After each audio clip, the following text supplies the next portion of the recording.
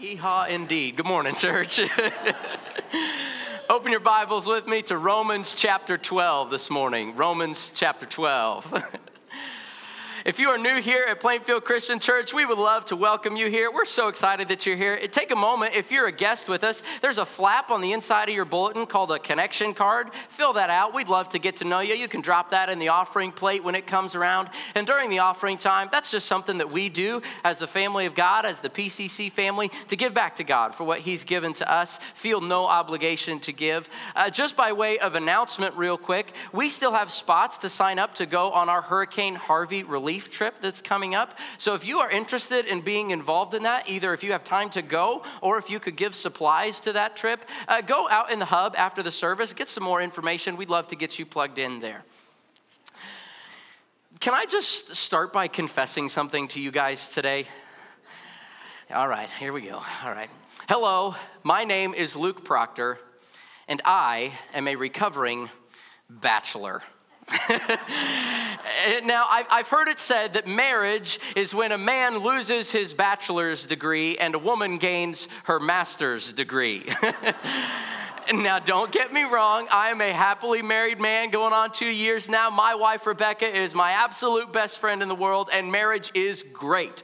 But every now and then, I still find that old bachelor Luke trying to sneak out. And if you ask my wife, she will attest this is true. You see, bachelor Luke was used to living in a college dorm. And bachelor Luke, when the trash can got too high and was cascading all over the floor with McDonald's bags and Sonic cups, what would be the logical thing to do? Take it to the dumpster, right? But no, just add a box to the other side. Get a wider base, you can build your tower even higher. Bachelor Luke did that. Husband Luke is not supposed to do that. Bachelor Luke left the toilet seat in the proper position, up. Husband Luke is not supposed to do that. Bachelor Luke didn't have to change the sheets. They're navy. You can't see that much dirt on them anyway. Bachelor Luke could wear the same old black socks as long as they weren't too crusty. Bachelor Luke could eat popcorn like you're shoveling dirt into a wheelbarrow. But husband Luke is gradually learning that normal members of society don't do such things. You see, husband Luke has a lot to learn. He's got to be transformed because he's not living that same old life anymore. Husband Luke cannot live for himself anymore. He's got to be transformed. And you have been adopted into the family of God. You used to live for yourself, but you don't anymore. And yet some of you are still living as if you belong to the world. We've been going through this letter called Romans for the last several weeks, and Romans is written by this early church leader named Paul to a fledgling group of believers in the ancient city of Rome, and we've been studying it really since June, and we've seen some amazing things in Romans that we messed the world up, we messed ourselves up, but even in the midst of that, God's fixing it, and He's been incredibly gracious to us. He's justified us through the blood of Jesus Christ. We don't have to earn our place anymore. We get this identity through faith. He's given us so much grace. We're dead to sin. We're alive in Jesus. We've been adopted into the family of God. We've been given the Holy Spirit to empower us. We get the wonderful knowledge that God is working all things for our good. We get this mission to go tell the whole world this wonderful news that we have heard. And we get all these amazing gifts that God's given us. And Paul sums up everything that we've learned so far in Romans in one word, right here at the beginning of Romans chapter 12. He calls it mercies. Mercies. It's pure mercy that we messed all this up and that God is getting us out of it. It's pure mercy. So in response to God's mercy, here's how we are to live. In response to God's mercy, we are to be transformed. We are to be transformed. And to be transformed means, first of all, relinquish your life. Relinquish your life. In the white space next to that blank, you can write this. You can write, get your life on the altar. Get your life on the altar. Romans chapter 12, verse 1 says, therefore I urge you, brothers and sisters, in view of God's mercy, to offer your bodies as a living sacrifice, holy and pleasing to God. This is your true and proper worship. You see, when we belong to Jesus, we are called to offer ourselves as living sacrifices as an act of worship to God. This is the language of sacrifice. You might remember in the Old Testament, God's people worshiped him by sacrificing animals. They killed animals. But then Jesus came and he was the perfect sacrifice, so we don't kill animals anymore. In response to his sacrifice, we offer ourselves as living sacrifices. Actually, the word here for sacrifice means killing. So Paul says we are to literally be a living killing, a daily offering ourselves to him completely, dying to that old sinful self. It's like he said earlier in Romans chapter 6, verse 13, do not offer any part of yourself to sin as an instrument of wickedness, but rather offer yourselves to God as those who've been brought from death to life, and offer every part of yourself to him as an instrument of righteousness. Every part of us belongs to God. And you take approximately 23,000 breaths a day, and every single one of them is a gift from God. So in response to his mercy, we are to give each one of those breaths back to him, devoting ourselves completely to God. This is our true and proper worship, Paul says, literally our reasonable, sensible, rational worship. It makes sense for us to devote our whole lives to the one who died to save us. Without him we were broken, but with him we are mended. Without him we are wounded, but with him we are healed. Without him we were alone, with him we have God's presence. Without him we were enslaved, with him we are free. Without him we were weak, but with him we are strong. He saved us, and he died for us, so he's calling us too to take up our cross, to deny ourselves, and to offer ourselves completely to him. You see, you will offer your body to something. You will devote your time and energy to something. Maybe it's work or a hobby or an addiction, family, friends. I don't know what it is, but what are you offering your life to? What will you pursue? Two little boys, Kevin is 8 and Ryan is 6, sitting at the breakfast table one morning, and they're bickering back and forth because mom's over at the stove, she's making pancakes, and the boys are just going at it about who's going to get the first pancake. So mom sees a teachable moment. She comes over and says, boys. Now, Jesus would let his brother have the first pancake. The boys hang their heads. Then Kevin looks up and says, okay, Ryan, you be Jesus. You know, I've heard it said that the problem with living sacrifices is that they keep crawling off the altar. Anybody else ever been there? It's hard to offer yourself completely to God. You got to just keep dragging yourself back up on the altar. We've got to be transformed. You've got to drag yourself back up on the altar and forgive instead of having the last word in an argument with your spouse. You've got to drag yourself back up on the altar and serve that annoying coworker instead of making a joke about them behind their back. Drag yourself up on the altar and go apologize to that person instead of letting bitterness fester one more day. Drag yourself back up on the altar and be quiet and listen to that person's critique of you instead of feeling the need to defend yourself. Drag yourself back up on the altar and go to church. It's important, even after a long week. Drag yourself back up on the altar and spend 30 minutes reading your Bible in the morning instead of scrolling Twitter or ESPN. Drag yourself back up on the altar and run away from temptation to lust instead of being controlled by your sexual urges and desires. Some of your bodies have been offered as living sacrifices to shameful things. And some of you have offered yourselves and been involved in things that you'd rather not remember. But I'm telling you that it is never too late to drag yourself back up on the altar and to be transformed by relinquishing your life and giving yourself completely to God. So be transformed by relinquishing your life. Get your life on the altar. Here's the second thing. Be transformed by renewing your mind. Renew your mind. And right next to that blank, you can write this. You can write, get your mind in the Word. Get your mind in the Word. Romans chapter 12, verse 2 says, do not conform to the pattern of this world, but be transformed by the renewing of your mind. Then you will be able to test and approve what God's will is, his good, pleasing, and perfect will. So the first step, he says here, is do not conform to the pattern of this world. Because the world's way of thinking and believing is not our way of thinking and believing. Paul writes in 2 Corinthians chapter 4, verse 4, the God of this age, he's talking about Satan there, lowercase g, has blinded the minds of unbelievers so that they cannot see the light of the gospel. In other words, the way that the world thinks is actually twisted and manipulated by Satan himself. So don't just do what the people around you are doing without thinking it through from a scriptural standpoint. The world around you is going to try to squeeze you into its mold. Society is going to tell you what to do, how to think. Culture is going to try to dictate its own terms about what is and is not appropriate. This present age is going to shout and sometimes whisper seductive lies to you about what is right and wrong.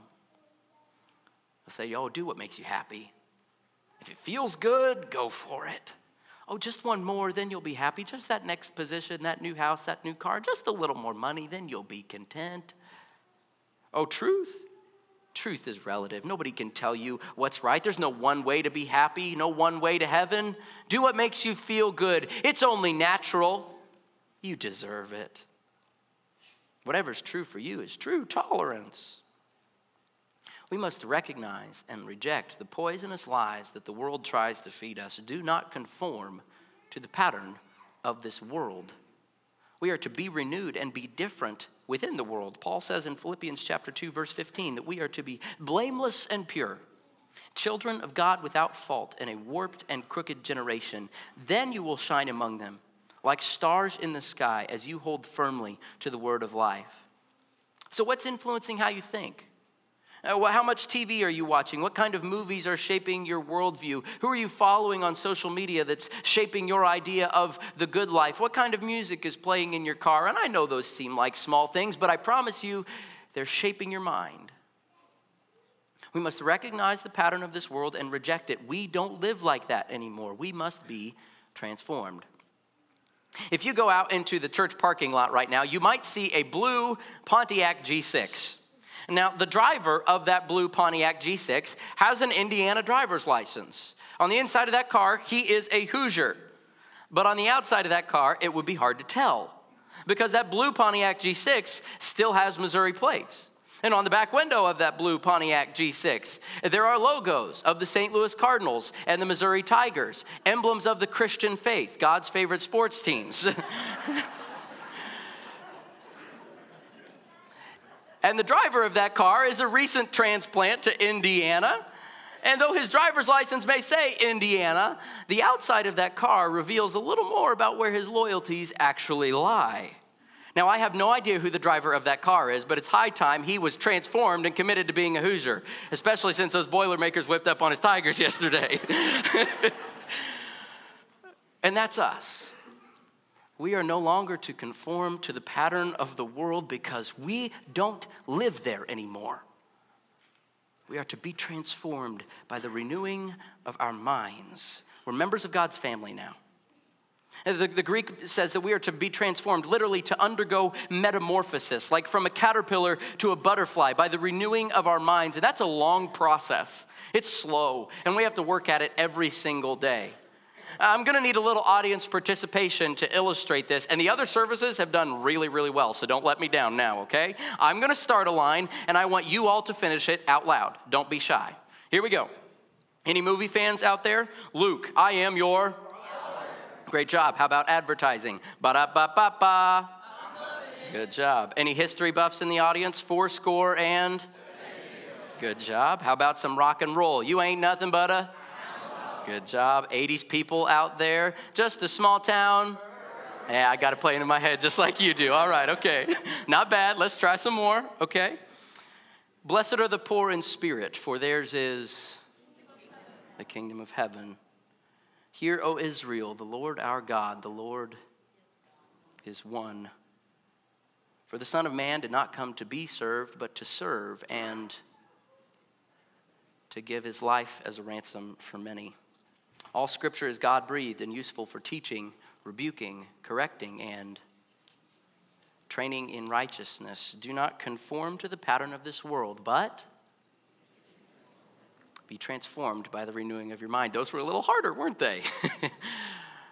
Psychologists have identified two major laws that govern how we think and how we live. The first one is the law of cognition. It basically says that what we think determines how we behave. But the second law is called the law of exposure.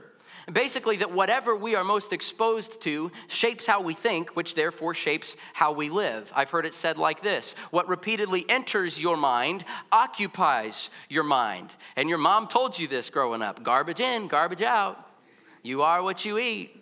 I've heard one comedian lady say, my doctor says you are what you eat. So I decided to eat a skinny girl. You know, if you only eat carrots, you're going to end up looking like a carrot. And if you only eat Big Macs, you're going to end up looking like a Big Mac, okay? Now imagine with me that I started training to run a marathon on a steady diet of oatmeal cream pies and Twinkies. How well do you think that will go? No, I'm not going to make the first mile of that marathon because I'll be the shape of a Twinkie, all right? You are what you eat. Garbage in, garbage out. If I gave you a top fuel dragster to go race against the pros and you wanted to win, are you going to take it over to BP and fill it with 87 octane? No. You're going to get top of the line race fuel because garbage in, garbage out. You are what you eat. There was once a brilliant young man in Germany, an aspiring artist, and his lifelong dream was to be an artist, so he sent in some samples of his work and applied to the Vienna School of Art, and eventually he got a letter back. Denied. Well, he was crushed, obviously, heartbroken, but he was sure that it was a fluke. His hope remained, and so he was determined to be accepted. He tried again, and again, he sent in some samples of his art and was convinced that this time he would be accepted. His dreams would come true, and eventually he got another letter back from the school. Rejected. Again. And this time his hopes were dashed. He was crushed, and he sunk deeper and deeper into a sulking rage. He soaked himself in the writing of the pagan philosopher Nietzsche. It was Nietzsche who said, God is dead. And while immersing himself in this heathen philosophy, he also listened to the music of Wagner. And Wagner composed this strong orchestral music, this bombastic German national music. It was inspiring, but Wagner was also a vocal anti-Semite. He hated the Jews. And so over time, this young man, Adolf Hitler, became polluted and warped. Garbage in, garbage out. You are what you eat. What we consume ultimately determines who we become. And people are surprised by this. People think that they can expose themselves to blatantly immoral music and shows and novels and friend groups, and they say, oh, I'm not really paying attention. I don't let it affect me. It's nothing big. But it is no wonder that we live in a world torn apart by racial violence and gang wars and school shootings when our children are soaked in violent video games and we live in a society that glorifies blood and guts. It is no wonder we live in a world that is hurting because of fatherless families and broken because of worldwide sex slavery when the majority of the men in our country are living in the darkness of pornography and the women are consistently told to turn their bodies into sex symbols by the plastic models that are plastered on billboards all over the city. Garbage in, garbage out. You are what you eat. So if we are going to be transformed by the renewing of our minds, we've got to feed ourselves the truth. Get your mind in the Word. Paul writes in Philippians chapter 4, verse 8, finally, brothers and sisters, whatever is true, whatever is noble, whatever is right, whatever is pure, whatever is lovely, whatever is admirable, if anything is excellent or praiseworthy, think about such things. And we actually see Jesus do this throughout his ministry. There'll be times when the crowds are pressing in around him, trying to get him to be who they want him to be and do what they want him to do. And when they do, Jesus takes a step back and he retreats and he goes to pray and to be alone with God. And he soaks his mind in the Word so much that Scripture just bleeds out in everything that Jesus says and does. So what are you doing to be transformed by the renewing of your minds? You are going to spend 167 hours outside of this room this week. Only 1 hour in here, 167 hours out there, surrounded by other influences. So what are you going to do to keep your mind on the truth? Maybe you just need to slow down, turn off your cell phone, the TV, the radio, just open the Bible, and be silent with the Word. Maybe say a short prayer of thankfulness to God. Maybe join a life group. Get some people in your life who will help you live out your faith during the week. Make church a priority. Don't miss on Sundays. This is important for the formation of your brain. Maybe you can just start a daily time where you're reading your Word, just reading the Bible. Take that step. Start doing it every day. And maybe you already are, and maybe the next step for you is memorizing God's Word. It's really hard to do, and all of us have excuses for why we don't do it, but it is vitally important, and I would challenge you to take a step and start memorizing God's Word. Psalm 119:11 says, I've hidden your word in my heart that I might not sin against you. And all of us have the ability to memorize. My granddad would write a Bible verse on a little 3x5 card and stick it in his pocket. And he'd carry it around, and throughout the day, he'd pull it out and look at it, stick it on the mirror while he shaves, and before you know it, it was lodged in his brain. That verse was renewing his mind. You are what you eat. Garbage in, garbage out. So get your mind in the Word. Be transformed by the renewing of your mind. And some of your minds have become prisons. Stuck in the rut of the world's destructive thinking, your mind might be shackled to selfishness or pride or lust or guilt or fear. And if that's you, I'm here to tell you that it is never too late to dive deep daily into God's Word and to let His truth shape how you think. I challenge you, get your mind in the Word. Be transformed by the renewing of your mind. And here's the last thing. Be transformed by reorienting your abilities. Reorient your abilities. And in the little white space next to that blank, you can write this. Get your gifts off the shelf. Get your gifts off the shelf. Romans chapter 12, verses 3 through 8 says, "For by the grace given me, I say to every one of you, do not think of yourself more highly than you ought, but rather think of yourself with sober judgment, in accordance with the faith God has distributed to each of you. For just as each of us has one body with many members, and these members do not all have the same function, so in Christ we, though many, form one body, and each member belongs to all the others. We have different gifts according to the grace given each of us. If your gift is prophesying, then prophesy in accordance with your faith. If it is serving, then serve. If it is teaching, then teach. If it's to encourage, then give encouragement. If it's giving, give generously. If it's to lead, do it diligently. If it's to show mercy, do it cheerfully." So here's the deal. The first part of us using our gifts well for God is actually to think rightly with our renewed minds. That's what Paul tells us to do. Think rightly about yourself. He says, don't think too highly of yourself. Your gifts are gifts. You didn't earn them, so there's no need to brag about them. Imagine this with me for a second. Imagine I'm on a cruise ship and I fall off and I'm in the water, and because I've been eating that steady diet of Twinkies, I'm drowning, okay? But somebody on the deck sees me, they throw me a life preserver, and I grab on, I hang on for dear life while they drag me up, and I fall onto the deck of the boat and I cough up all the water out of my lungs. But after I catch my breath, I say, "Man, did you see how I held onto that life preserver? Woo-wee, man, the dexterity of my wrist, the definition of my biceps, man, I had it going on." No, I wouldn't say that, would I? I had nothing to brag about. It was pure mercy that I made it back up on that ship. And it's the same thing. It's the same thing. Notice how much Paul talks about grace here in this paragraph. Everything that we are, everything that we can do is a gift from God, so we have no right to brag about it. But also don't think too lowly of yourself. Each one of you is uniquely gifted. You are a unique part of a unified body, and there is not an ungifted person in this room. And can I just tell you, we need you. We need every single part for the body to work properly. If I'm going to pick my nose, I can't do it with just my shoulder and my wrist. That elbow has to be working, right? We need every single one of you. We need all of you. So get plugged in. Think rightly about yourself, and secondly, think rightly about the church. Jesus died. And he died to save me, he died to save you, but he didn't just die to save us as individuals. He did save me and you and you and you and you and you, but he also saved us as a community. Jesus died to create for himself a body, a church, a group of people who would stay behind when he ascended into heaven and do his work, and who would witness on his behalf, and who would worship him, and that's us. We are his body, filled with his presence, his spirit, doing his work on earth right here, bringing the healing and the truth and the mercy and the grace that he brought to us, to those around us. And we need every part for the body to work properly. We have unity, even in the midst of our diversity, because y'all are really different from each other, but we can still be unified because we're submitted to one head, and we are ultimately one body, working together, using our gifts for his glory and the church's good. So think rightly about yourself, think rightly about the church, and here's where we're going to land today. Get to work. Get to work. And some of y'all are thinking, man, it's the weekend. I don't want to get to work. But that's what I'm going to tell you. Get to work. Get your gifts off the shelf. There are many of you out there who have your gifts just sitting high on a shelf collecting dust. You have time and abilities and resources and talents that you're just using for yourself.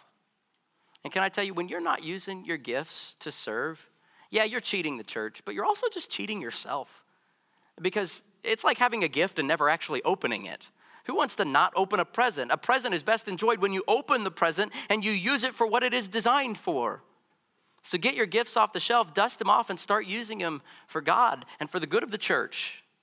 So what are your gifts? You might not know what your gifts are. This list here in Romans 12 is not exhaustive. There's other lists in the New Testament, places like 1 Corinthians 12 and Ephesians chapter 4 and 1 Peter 4. I'd encourage you guys to go check those out. If you don't know what your gifts are, that's one way to do it.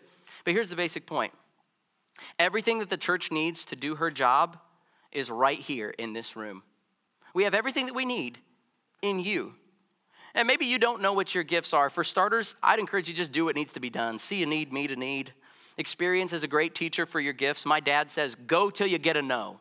Trial and error, that's a good way to figure out your gifts. Just start serving in some way. You'll figure out whether or not it's the right fit. We're not about like fitting square pegs and round holes here. We want you to fit where it makes your tail wag, okay? You don't want me managing a ton of details unless you want everything to get forgotten. You don't want me serving on the kitchen crew unless you like burnt lunch. But I'm grateful that we have people who do keep the wheels turned and managing the details. We have a kitchen crew that makes some great food. So if you don't know what your gifts are, just start serving for one. Maybe look at the lists in the Bible, see if anything sticks out to you. Maybe take a self-inventory. What do you enjoy? What are you good at? When do you feel most satisfied? What are you most burdened by? We have a tool for you actually on the church website, plainfieldchristian.com. If you go to a drop-down menu, it'll say serve. If you click on the serve tab, it'll take you to a page where there'll be a link over on the right side that says discover your gifts. And you can actually just take a survey that will help you discover what your spiritual gifts are and how to plug them in right here at Plainfield Christian Church. I'd encourage you to do that. And some of you are serving. And if you are serving, number one, thank you. But I want to challenge you too. Don't serve alone. Bring somebody along. Show them the ropes. It's hard to have success without a successor. So teach somebody else. Serve in community. Some of you guys can teach. Some of you can bake. Some of you have servant hearts and love to work. Some of you have resources that you love giving away. Some of you are retired and you have time on your hands. Some of you guys love having deep conversations. Some of you are good at having parties. Can I say that we need you? We need all of you. We actually have a lot of service needs right here in this church that aren't met yet.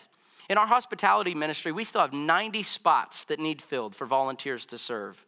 The Bible talks a lot about hospitality as one of the best characteristics of the early church, loving the stranger. And there are new people in this room right now, and there are new people who are coming to this church today, and it's an overwhelming feeling. Trust me, I'm a new guy, to not know where to go or what to do or not knowing all these people that you're seeing. So maybe you do know the ropes. Maybe you could stand out in the parking lot and show people where to park. Maybe you could be a warm face to have a conversation with someone when they come in or show them where to sit. We need 90 more people in our hospitality ministry, and I'd encourage you to sign up. We need 28 more people in our children's ministry. If you're good with kids, if you love being around kids, volunteer to be in our children's ministry. If you have a heart for special need kids, we need more volunteers in our Perfect Fit ministry. People just to be buddies of special needs kids on Sunday mornings. We actually have 85 more spots in our local and global impact ministries that we need volunteers for. If you're interested in taking a trip to meet with some of our global impact partners, if you are interested in doing any kind of medical missions or any kind of construction work for them or just on going on one of those trips, go out to the hub, check it out. We have 50 spots that need filled. Maybe you could help set up at our reunion campus. Those guys work hard every single Sunday morning to set up. Maybe you could help distribute meals throughout the week. We need more volunteers to do that. We're going to have a top 10 list of our service needs out there in the Welcome Center, right outside that door when you walk out of the service. Pick one up. That top 10 list will also be on the church website. We need you. We need all the parties. Here we go. When God saved us, He didn't just save us so we could be the same. He saved us so that we could be daily transformed to be looking more like Him. We're supposed to be transformed by relinquishing our lives, getting ourselves on the altar. We're supposed to be transformed by renewing our minds, getting our minds in the Word. And we're supposed to be transformed by getting our gifts off the shelf. So reorient your abilities and start working for the good of the church. Jesus' plan to save the world is us. There's no B team. There are no bench sitters. So get your gifts off the shelf and let's get to work. Will you pray with me? Oh, King Jesus, we love you so much. And I'm kind of amazed, Lord, that you chose us to reach the world and do your work and be your hands and feet here and bring the mercy and the grace and the truth and the healing that you brought to us, to those around us. And we do mess it up, and we're not perfect, so thank you for your grace to us. And I thank you just for the people out here, for empowering them with so many different gifts, for transforming us, God. You have absolutely just shattered the way that we were, and you've made us into something totally new, and for that we love you and we thank you. Empower us to serve well this week. Show us what opportunities there are for us to serve. Give us the courage to meet them. It's in your powerful name, Jesus, that we pray. Amen.